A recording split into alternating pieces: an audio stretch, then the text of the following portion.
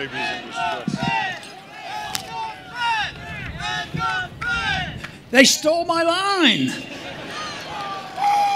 No, I was going to say and open up by saying thank you very much. I appreciate the invitation. I like to visit places where I have friends. There are a lot of friends of liberty out here and a lot of friends of peace. So I get energized with coming here. A lot of people give me some credit for coming and helping them along. But the truth is, I get energized. Thank you very much for coming, and thank you very much for inviting me.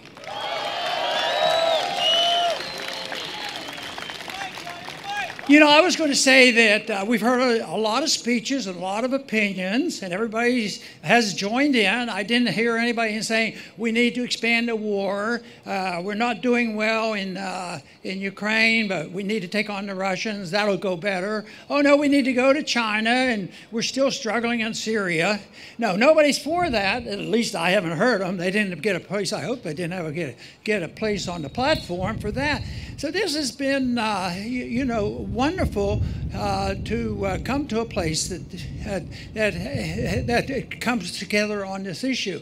But the one thing is that I've emphasized over the years when speaking in a couple of campaigns is that you know, it's serious. And we just heard a very serious dissertation about how serious the problem we deal with. But, you know, with that, understanding how serious this is, my admonition is always come together and have fun. And I understand a lot of people have been having fun today, meeting new people and joining. I think that's great.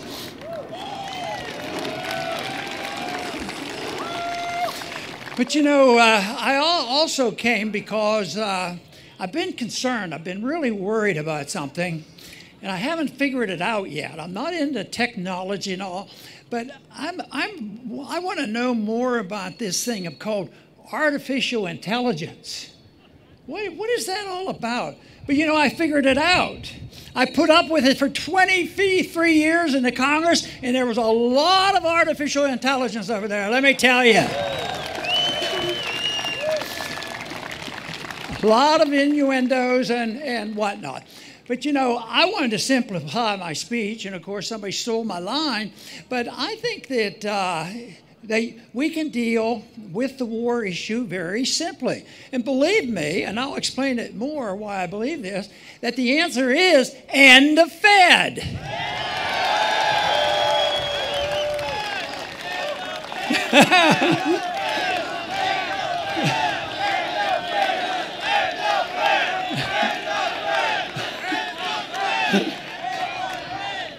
I knew there were friends here. Thank you. No, and there's a reason why ending the Fed is a movement towards stopping these wars. How do they finance them? They have to tax the people. Well, they tax them with income taxes and all kinds of taxes, but they never have enough money. They never have enough money, so they have to borrow a lot of money, and then people get tired borrowing the money and loaning the money to the government. So what do? They have this little gimmick called run up the debt and print the money.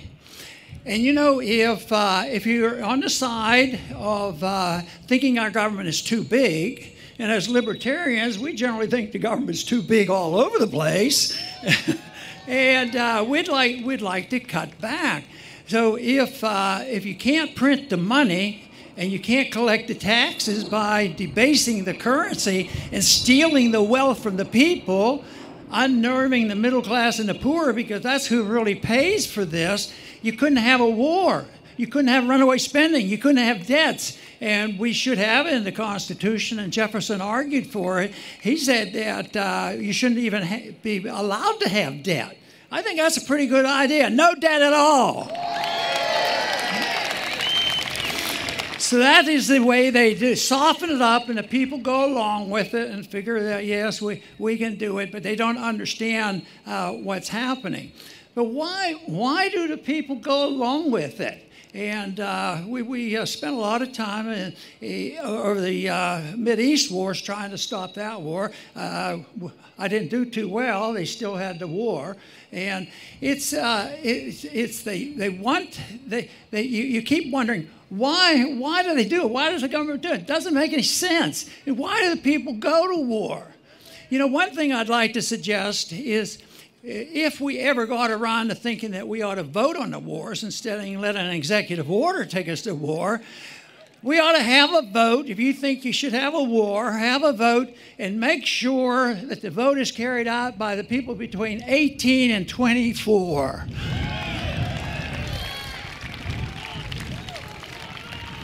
That is the group that gets punished the most, and the others could recreate the wars.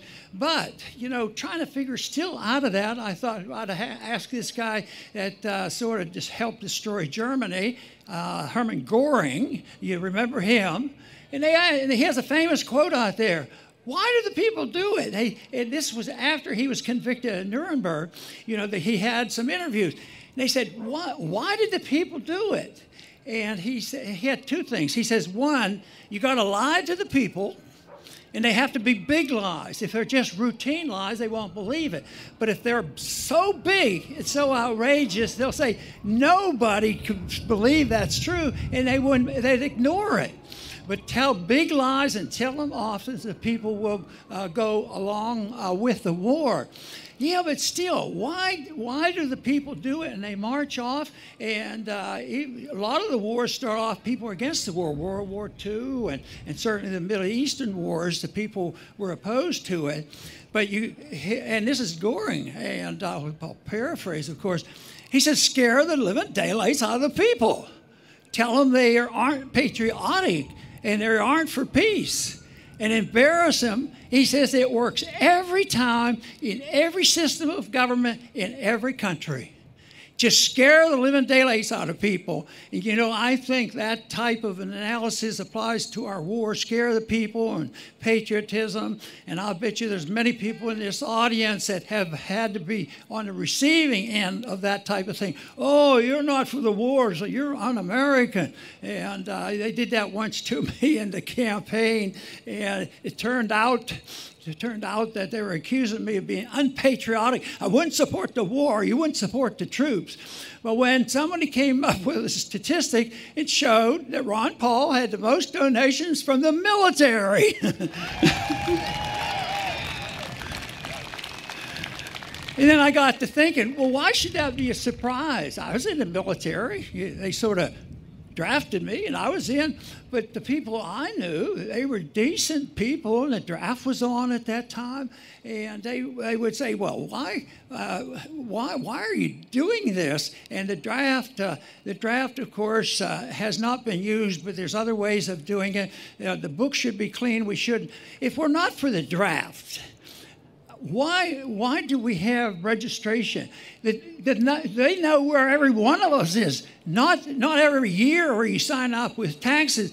Every minute of the day, they know where every one of us is, and then they still make us go through the ritual of registering in case there's a war going on. You know, it's psychological preparation for people to know that if you want to be a good citizen and you want to be a patriot, you have to go to the wars. And people go along with that, and they don't want to be called unpatriotic. And I think we all sense and understand and may have some empathy for that, but it's wrong. It's deception, and it's part of this thing called artificial intelligence. You know, they come in and they lie through their teeth, and it's all artificial. But the artificialness of it, you know, is such that what you hear there, it might be disinformation, and they have to twist it around. If an individual is guilty of disinformation, have you ever noticed they might blame their opposition for doing exactly what they're doing? You know, they reverse it, and so there's a lot of fakery. So this gets down to the whole issue of seeking truth in the big picture. We seek truth as we come to events like this, and when we run for office and we write and talk, and so many people here have their own way of spreading a message. So yes, that is real good. But what we need, though, is some people really understanding the issues, because that is what will finally get people to change their minds rather than waiting. You know, one of the lines that was helpful for me in the campaigning, they would say, "Yeah, Ron, that's okay. we're with you on this, but it's so complicated. Well, how do you stop these wars?" And I said, "You just marched in, we can just march home."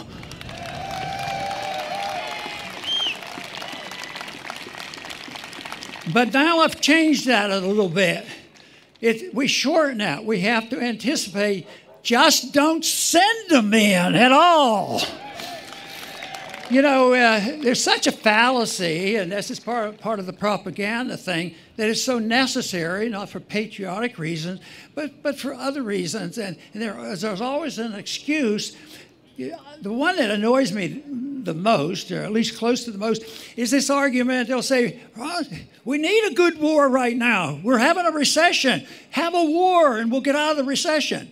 And this is a lingering of a foolhardy idea that the World War II got us out of the Great Depression. That's stupid. It wasn't true at all. The Depression got worse. Besides, we sent hundreds of thousands of people over getting shot at and killed, and they say, "Oh, the war's good. That'll get us out of our depression." So there's all kinds of excuses like that, and they don't mention the many things that have already been mentioned at this conference, that there's ulterior motives and like profits, and we're getting too many of these special groups, like the military-industrial complex. We have the pharmaceutical-industrial complex, the medical-industrial complex, and the whole works. What we need to do is have a people's independence, and they're the ones who should be looked at. And you know, another little rule that I think we should follow is that, and this is one word. I like to narrow down my philosophy. And the other word that I like is voluntarism. Wouldn't that be a wonderful world to live in, that if you apply voluntarism, which is nonviolence, and you have voluntarism, what do you mean? Does that mean you can go to the store and buy what you want? No, voluntarism means that everything is done when it involves two groups or two people voluntarily. Both sides have to agree. Otherwise, you avoid it. You can't force anybody to do anything. And you know what would happen? Peace would break out. So therefore, you have to have the hoodlums up there making it so that it's not voluntary. And then somebody gets to write a lot of regulations, and they get to do all the nonsense they do, and then they bankrupt the country. So that's that's the problem. I think voluntarism is just a great idea. And the other thing is when government comes to knocking on your door, that is the tough thing. And they will tell you one reason why they're doing this, because we're on the side of truth and the side of democracy and all these things. I work on the assumption of the issue of truth. I think is very, very important. That's what we're seeking here. That's why you're here. But we know the truth. I bet we generally agree with peace is good and war is bad. So we're pretty good on that. But we have to realize that a lot of other people, have to say that a lot of other people don't know much about it. I have a personal belief that we as individuals also seek for excellence and virtue.